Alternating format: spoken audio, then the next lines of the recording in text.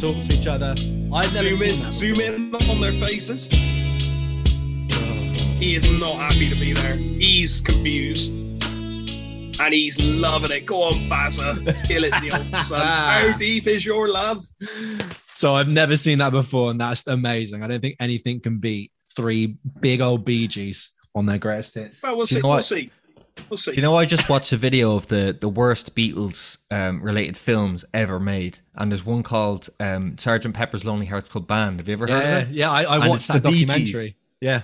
Oh, it's the Bee Gees, acting as the Beatles. It's just crap. It's just awful. So here we go, Marv. Go on. No surprise to anyone. This is Iron Maiden from Fear to Eternity. So this is the best of 1990 to 2010. That's a weird. It is, but they do this. You got Best of the Beast, which is like from 1980 onwards. Yeah. Then you got this one, and in about 10, 20 years, there'll be another one. 10, 20 years when they're all still about somehow, there'll be another one. I'm going to have to put my mic down to show you this. That's how good it is. This is heavy in my hand. Like, right. It's weighty. Go on, then, let's see it. Let's see it. I'm gonna mute my mic so you don't get any of the unpleasant noises. All right. We'll react to it. Here we go. Then I'm excited for this. That's weird because 1990 to 1995 they had a different singer, didn't they? And then it just makes no sense. Here we go. All right, so he's opened it up. That's lyrics. Oh, that's a lot. That's so much information. That's nice. So you've got all the lyrics. A lot of liner notes. A lot of liner notes. And then you've got, I guess, the albums at the top that are in the 1990 to 2010. That comes like, yeah. Wait, mad. So like there's Fear of the Dark. What other albums are there? Is Virtual 11 on that one? Or it must be. It'll be all the Blaze Bayley stuff, Virtual 11, and then the other one, which I can't remember what it's called. X Factor. Yeah, yes. X Factor. We've got No Prayer for the Dying. Yeah. Which was October 1990. Fear of the This is. Fear of the Dark. I'll give you all this information if you want it. Let's hear it. We've got 8 featured albums here. We've got No Prayer for the Dying, released in October 1990. UK chart position number 2. Cover art, Derek Briggs, who drew the original. Yeah. Recorded at Barnyard Studios, Essex, England. Featured tracks, Holy Smoke, Tell Gunner, Bring Your Daughter to the Floor. Then we've got Fear of the Dark, released May 1992. Chart position 1.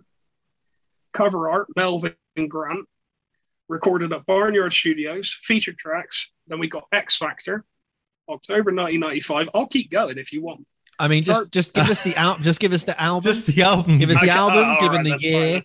and then I guess you give us the tracks that come from it. I mean, are you sure? You sure? I'll keep going.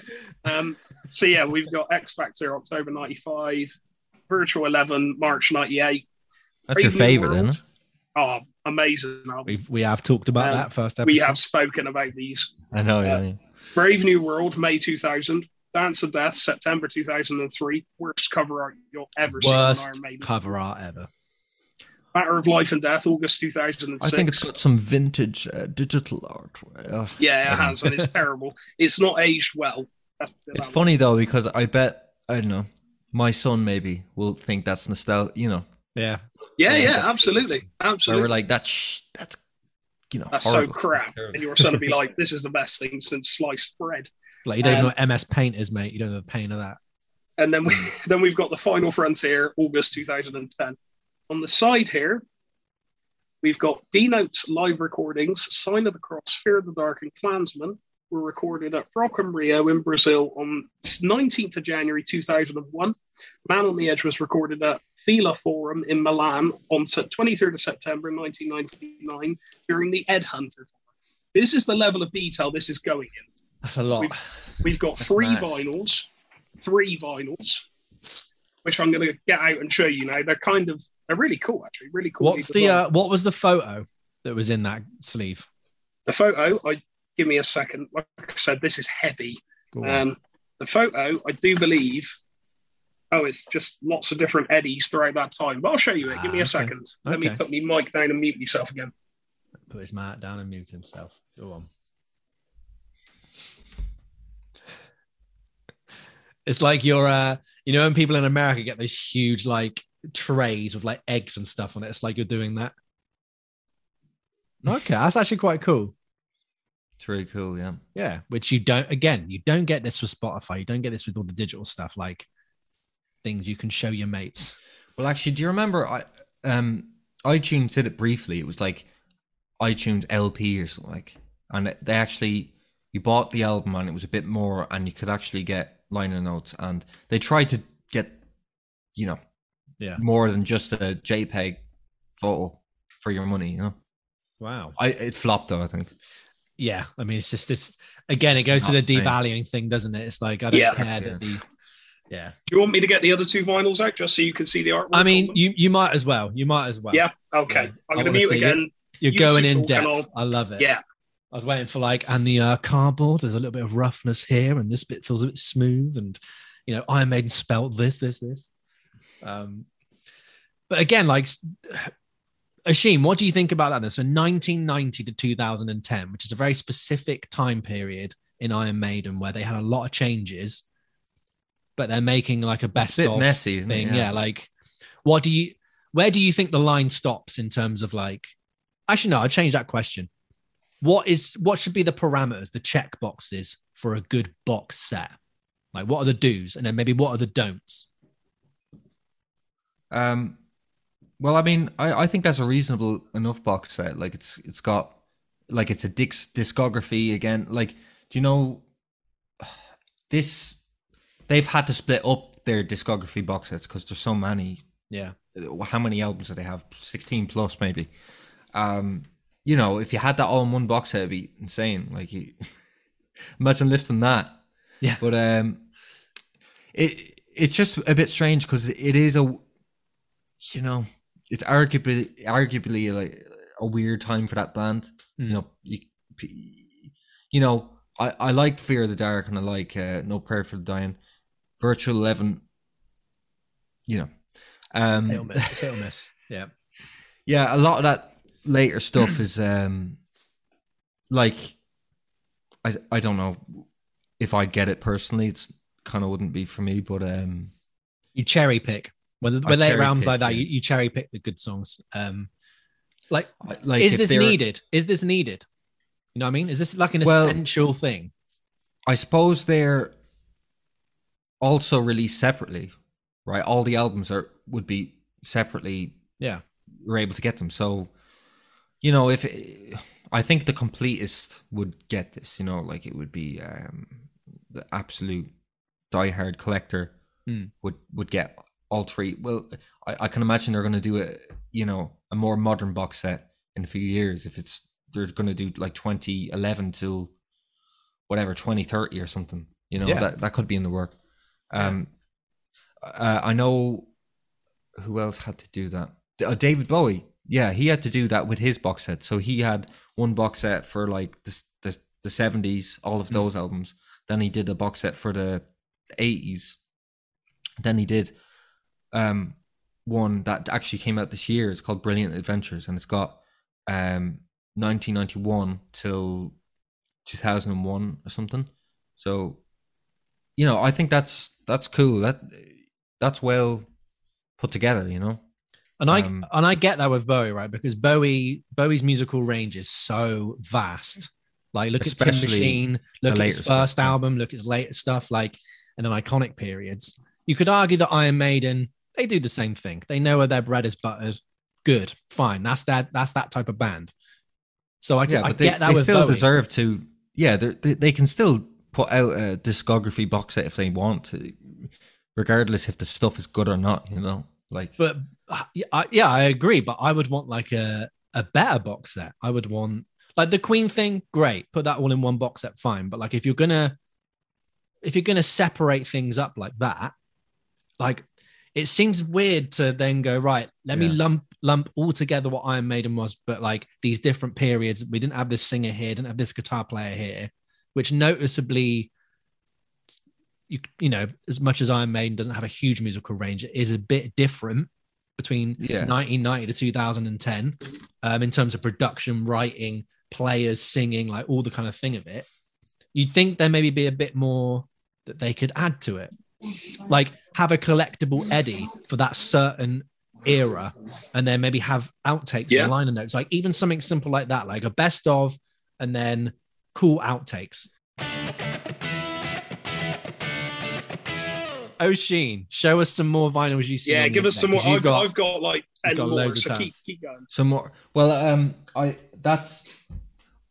just have CD box sets now. Well, they're not box sets; they're deluxe editions. So this is. I'll find that. No. We'll do mine. You can now I want to see it. No, I do want to see. Carry on, mate. So this is an interesting take. Pink Floyd, what they do is they sabotage. Well, what I see it as, they kind of sabotage the releases on Spotify, where they don't include deluxe stuff. It's literally just the album, and then you have to buy the physical stuff to get the bonus material. I think that's a good idea. That's a different take, but you know, it's a bit stingy as well if you think about it. It is, but also it at least you're getting something for your money. It puts value back into music. Exactly. Yeah. That's exactly what I was about to say. It becomes more of an exclusive thing if you're willing to shell out the dosh. Yeah. So I've got the Pink Floyd The Wall here, and it's got, you know, the double. Well, I've got it on vinyl as well, but this is way cooler. That looks really cool. To be fair, yeah, it's really really nice. And with like drawings and stuff. Are those part of the original album artwork, or are they like extras? I don't remember, to be honest. I've got the LP here. He's going to disappear into that cabinet in a minute. Yeah, and he'll come back out in 20 minutes. That's cool, mate. Yeah. So it's very. Is that a remaster or original press? It's a remaster, but it's mastered by Bernie Grumman, so it's really good. So it's typically the same thing, but it's like similar but not the same. Yeah. That's cool. What's cool is you get the bonus disc, which is work in progress. So you get the whole album, which is like when you listen to this, it's so crazy. You could never imagine what this sounds like just on acoustic guitar. Like these songs are so orchestrated in a way, and it's really cool to hear some of these. Prelude, Roger Waters, Another Brick in the Wall Part 1, and it's just the band demos, like without all the crazy production on it, and that's really cool. That is cool. I like that. It puts it up into Program 1, Program 2, Program 3. I think some of the on My Own Terms. I think so. They have they've named the songs the previous name before it was the final name. So that's also really cool. Yeah, so they've done. So this is Wish You Were Here, and that was the original. So that's what the packaging, the original packaging, they replicated that, and that's the actual cover. Wish You Were Here. Yeah. And they've done the same thing with this. Do they have? Have they listed it? No, I think I have to take the booklet out or something. But yeah, you get a nice packaging as well with that. But you get it's on the back of this. Sorry, so you get this 2 unreleased tracks. So Shine On You Crazy Diamond. It's live stuff. So you get live Wembley 1974, Raving and Drooling, which I found out is the early name for a song that comes out on Animals. I think it's Sheep. Wow. So they've kept that's cool. So they've kept the previous name. That is cool. So that got me thinking, what the hell is that song? You know. Then You've Got to Be Crazy. I think that's another early name for one of the songs that eventually ends up on Sheep. Or on Animals, sorry, the later album. And then they've got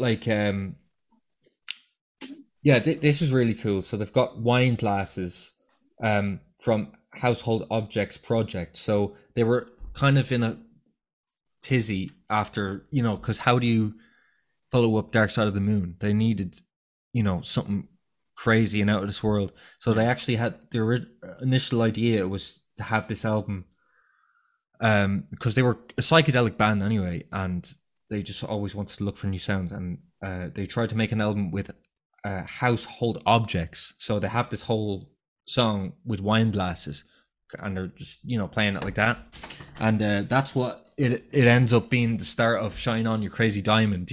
At the start you have that. It sounds like a synth, but it's actually wine glasses.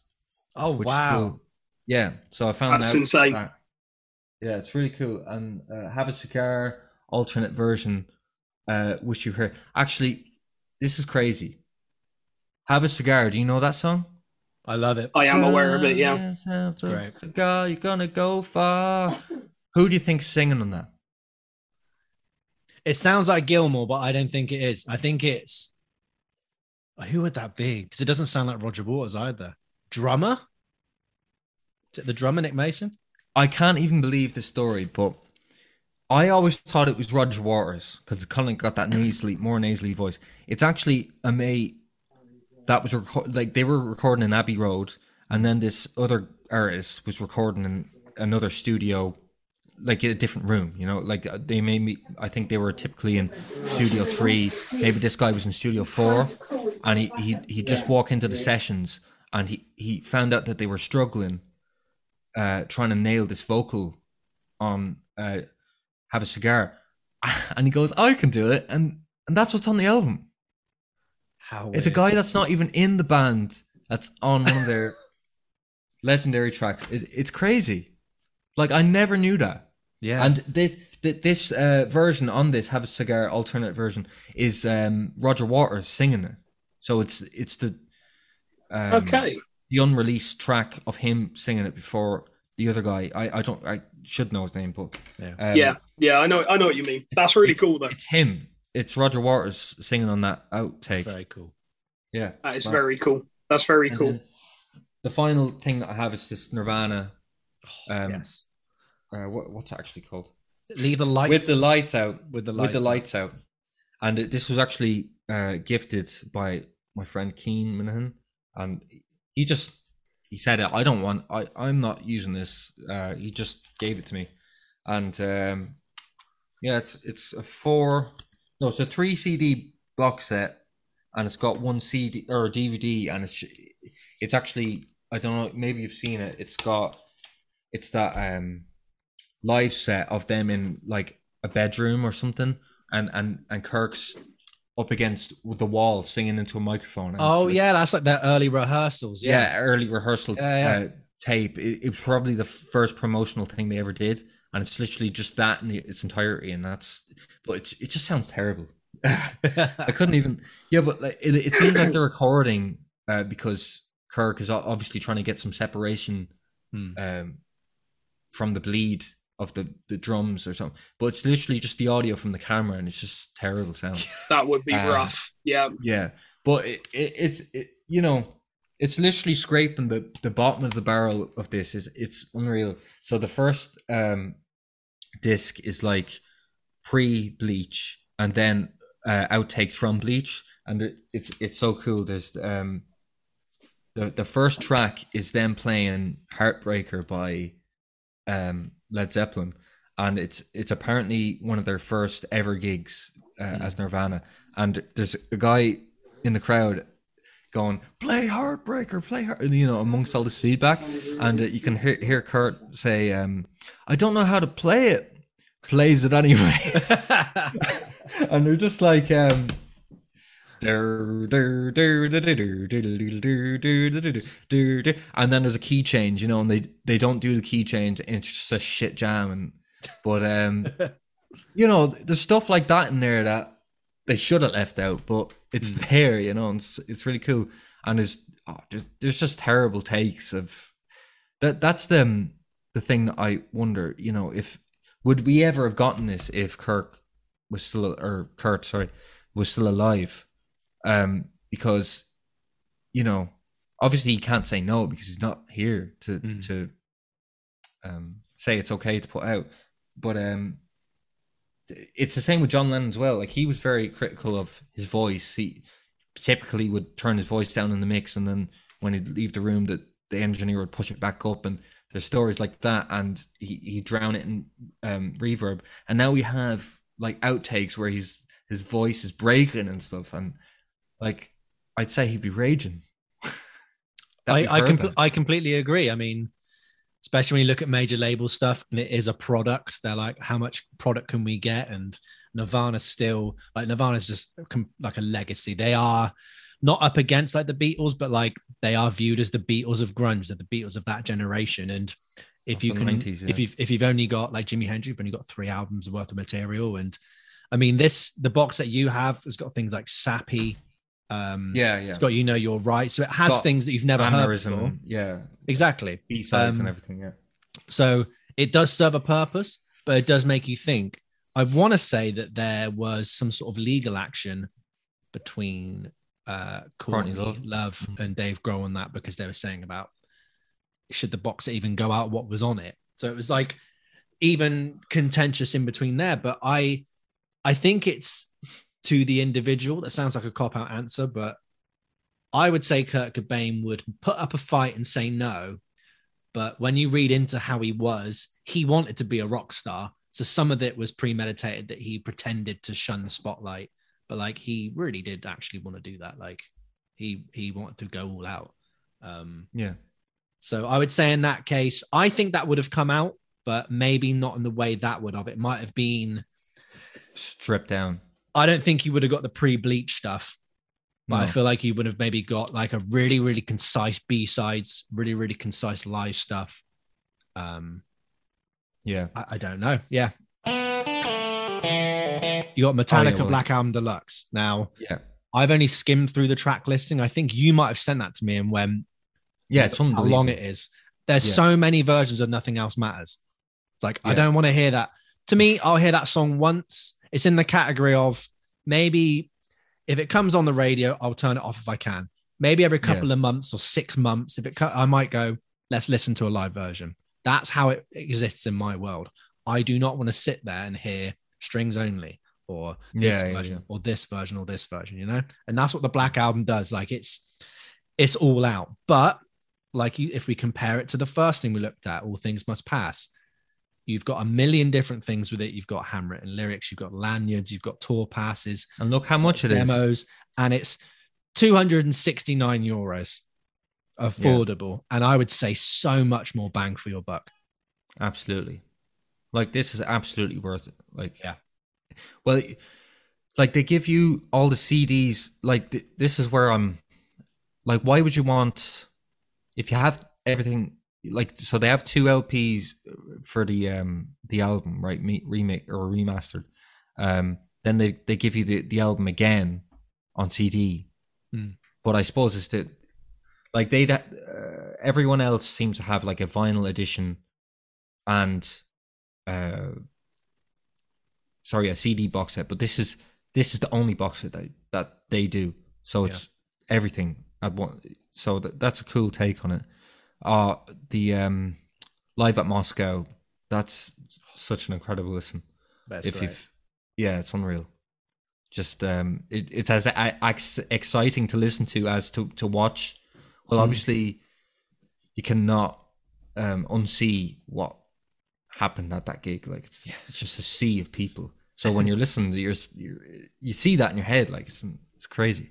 Wasn't it the biggest crowd ever at the time? I think so. Like there's people saying that it was over 1 million. There's no way it was over 1 million. Nah, like not possible. Even they have said that. Yeah. I think they've said like maybe just over 500,000, maybe. But, I mean, with something like this. Sorry to cut you out. But something like this is really cool. So we all love Metallica. Really brought metal to the forefront. So much to be proud of. Me and Marv used to. In fact, I still do go back to a year and a half in the life of Metallica when they were recording this originally. And amazing, the process, how much it cost, songs on there, absolute staples. It's one of those mythical albums, isn't it? It's Metallica's White Album. It is enormous in every single way, right down to like Lars Ulrich, the drummer, using a particular snare that is enormous, has a really particular sound, and is expensive and rare, like, you know, stuff like that, and the amount of guitar tracks and stuff. This I would 100% buy. As you guys have already touched on, the value of it is there, in my opinion. Yeah. It's worth every penny, because the amount you're getting is absolutely unrequited, if you like. Yeah, like you get so many live shows in it. I don't think I even, like, from memory, you get like way more live shows than what was shown there. And the coolest thing is the riff demos. Like, it's literally a cassette tape that James his riff tapes, and it's like the crappiest sounding recording ever. But like, it's literally the first time it's ever been recorded, and it's crazy to see. You know, from like the way they do it is, I think it's the earliest demos ever, and then there's like the work in progress, and there's actually one where James is going, he has no lyrics, he's comping the like he's just getting the rhythm and the melody from vocals, which is actually something I do in my band, and I never knew anyone else ever did it. Like, I thought it was just a thing that I do, like but it was crazy, because I don't think even the Beatles stuff even captures that early in the stages in these box sets. So like that's a real early in the process, so that you know, I think that's the best version of what we've seen, or what we've talked about so far. Like, you're literally hearing just a riff. It's so cool to hear Enter Sandman, where it's before it has the tail on the end. So it's the way Kirk first wrote it was just or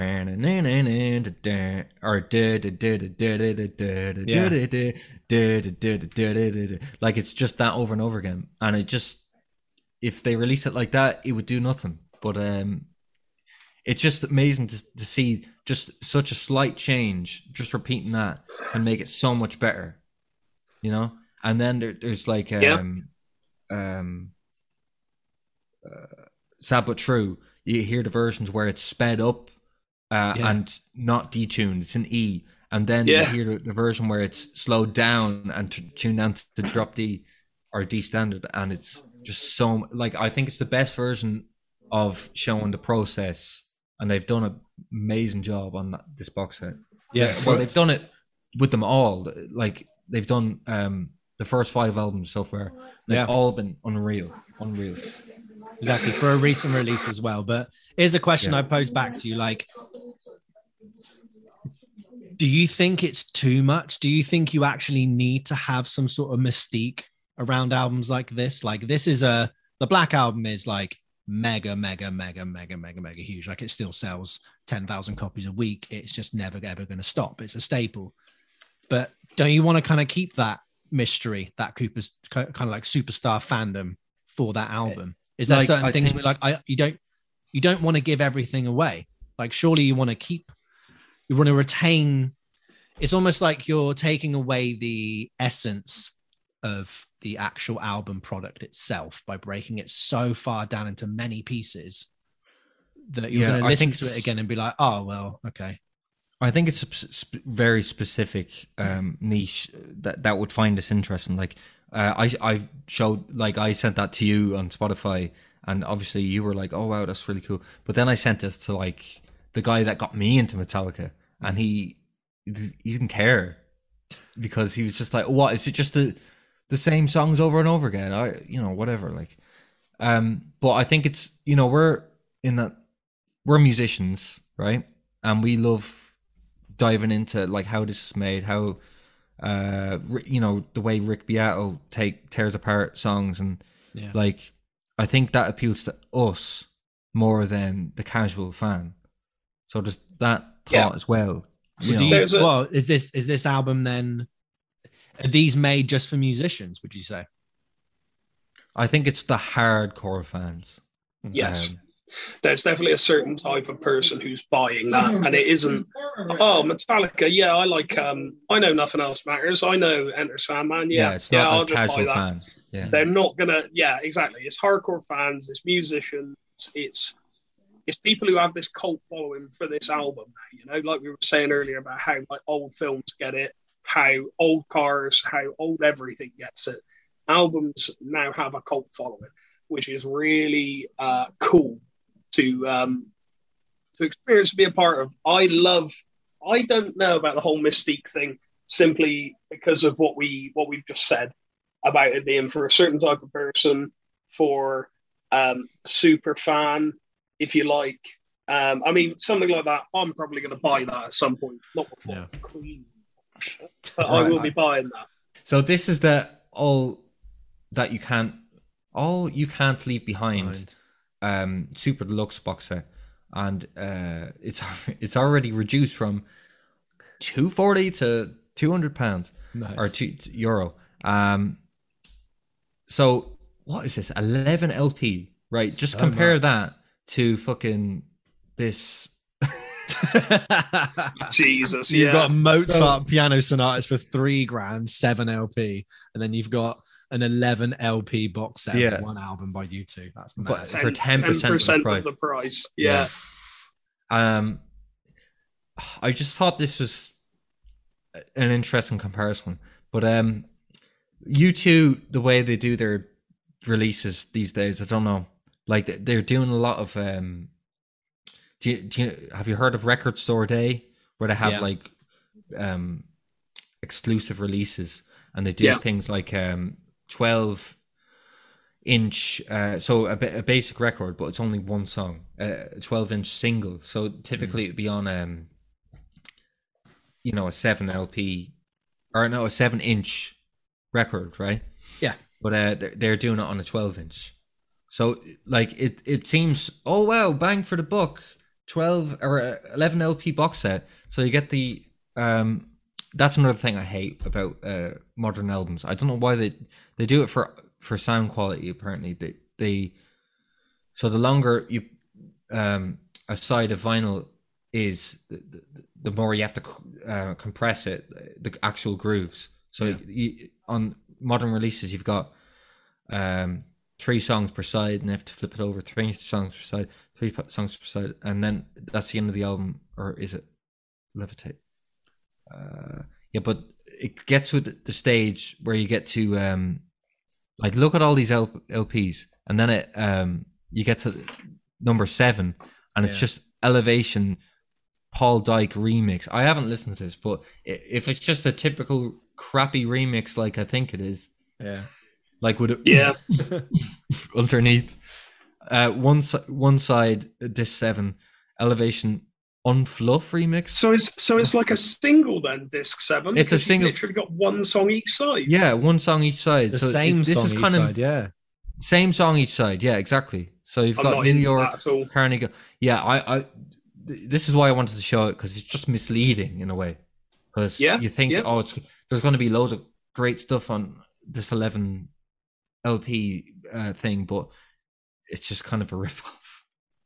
Yeah. Well, it's just a waste. That, to my mind, in contrast to the Metallica one, that is, let's spread it out as far as possible, just to get as much out of it. So when we say it's 11 LPs, people go, 11 LPs, so much more content. But in reality, there is more content than the original album.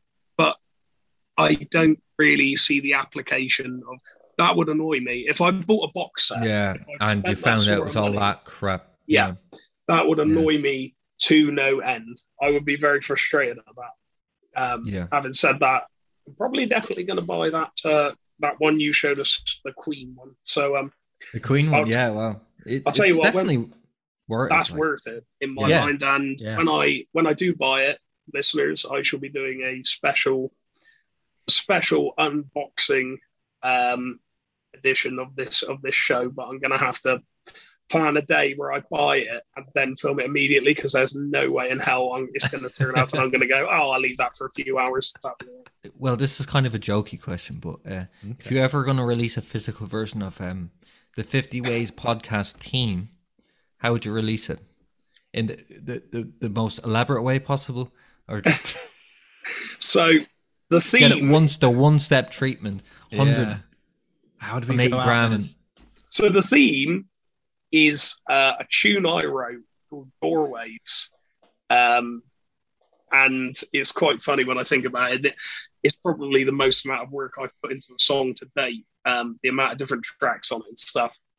It's, I don't know, is it worthy of that level of ridiculousness? I suppose what we could do is include a full track rather than just the chords you hear. And then we could have a special 50 weighs 180 gram vinyl where my face is on one side, your face is on the other. Picture disc, yeah, picture disc, and we could have it so that it's 44 RPM, get it in so the it's shop, slightly man. better quality, and then we could also sign the copies and add £100 extra for each signature. So if you just want a signed Mez copy, that's, if it's already going to be £500, it's 600 for the Mez copy, 600 for the Marv signed copy, and it's 800 if you want both sides signed.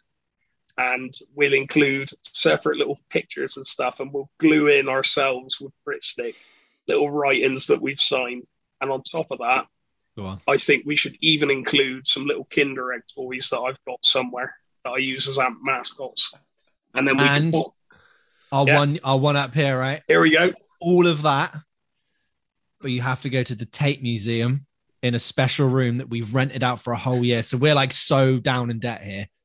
And it's just playing off of a little iPhone speaker through the vinyl. We've hooked up through like a really bad like RCA cable, and it's coming out of an iPhone speaker. That's And the only place you can hear it. On top of that, for a grand extra, we'll give you an NFT of both of us going like that in time with the. Bez is jigging about in his seat. Jigging about. That's how I do it. Only ever that, all right? So, I'd like for to do £100. £100. Nah, mate. The overheads that would That's cost. so much money to rent the tape out for a year. My God, no, 100, maybe per No, I mean person. like release it for £100. Maybe not 100, maybe 10,000. I'd have how long is it? About 4 minutes long? Something like that, 4.5. I'd release 400 vinyls and have a second on each side. So it's like the best quality ever. Dung. Yes, box sets.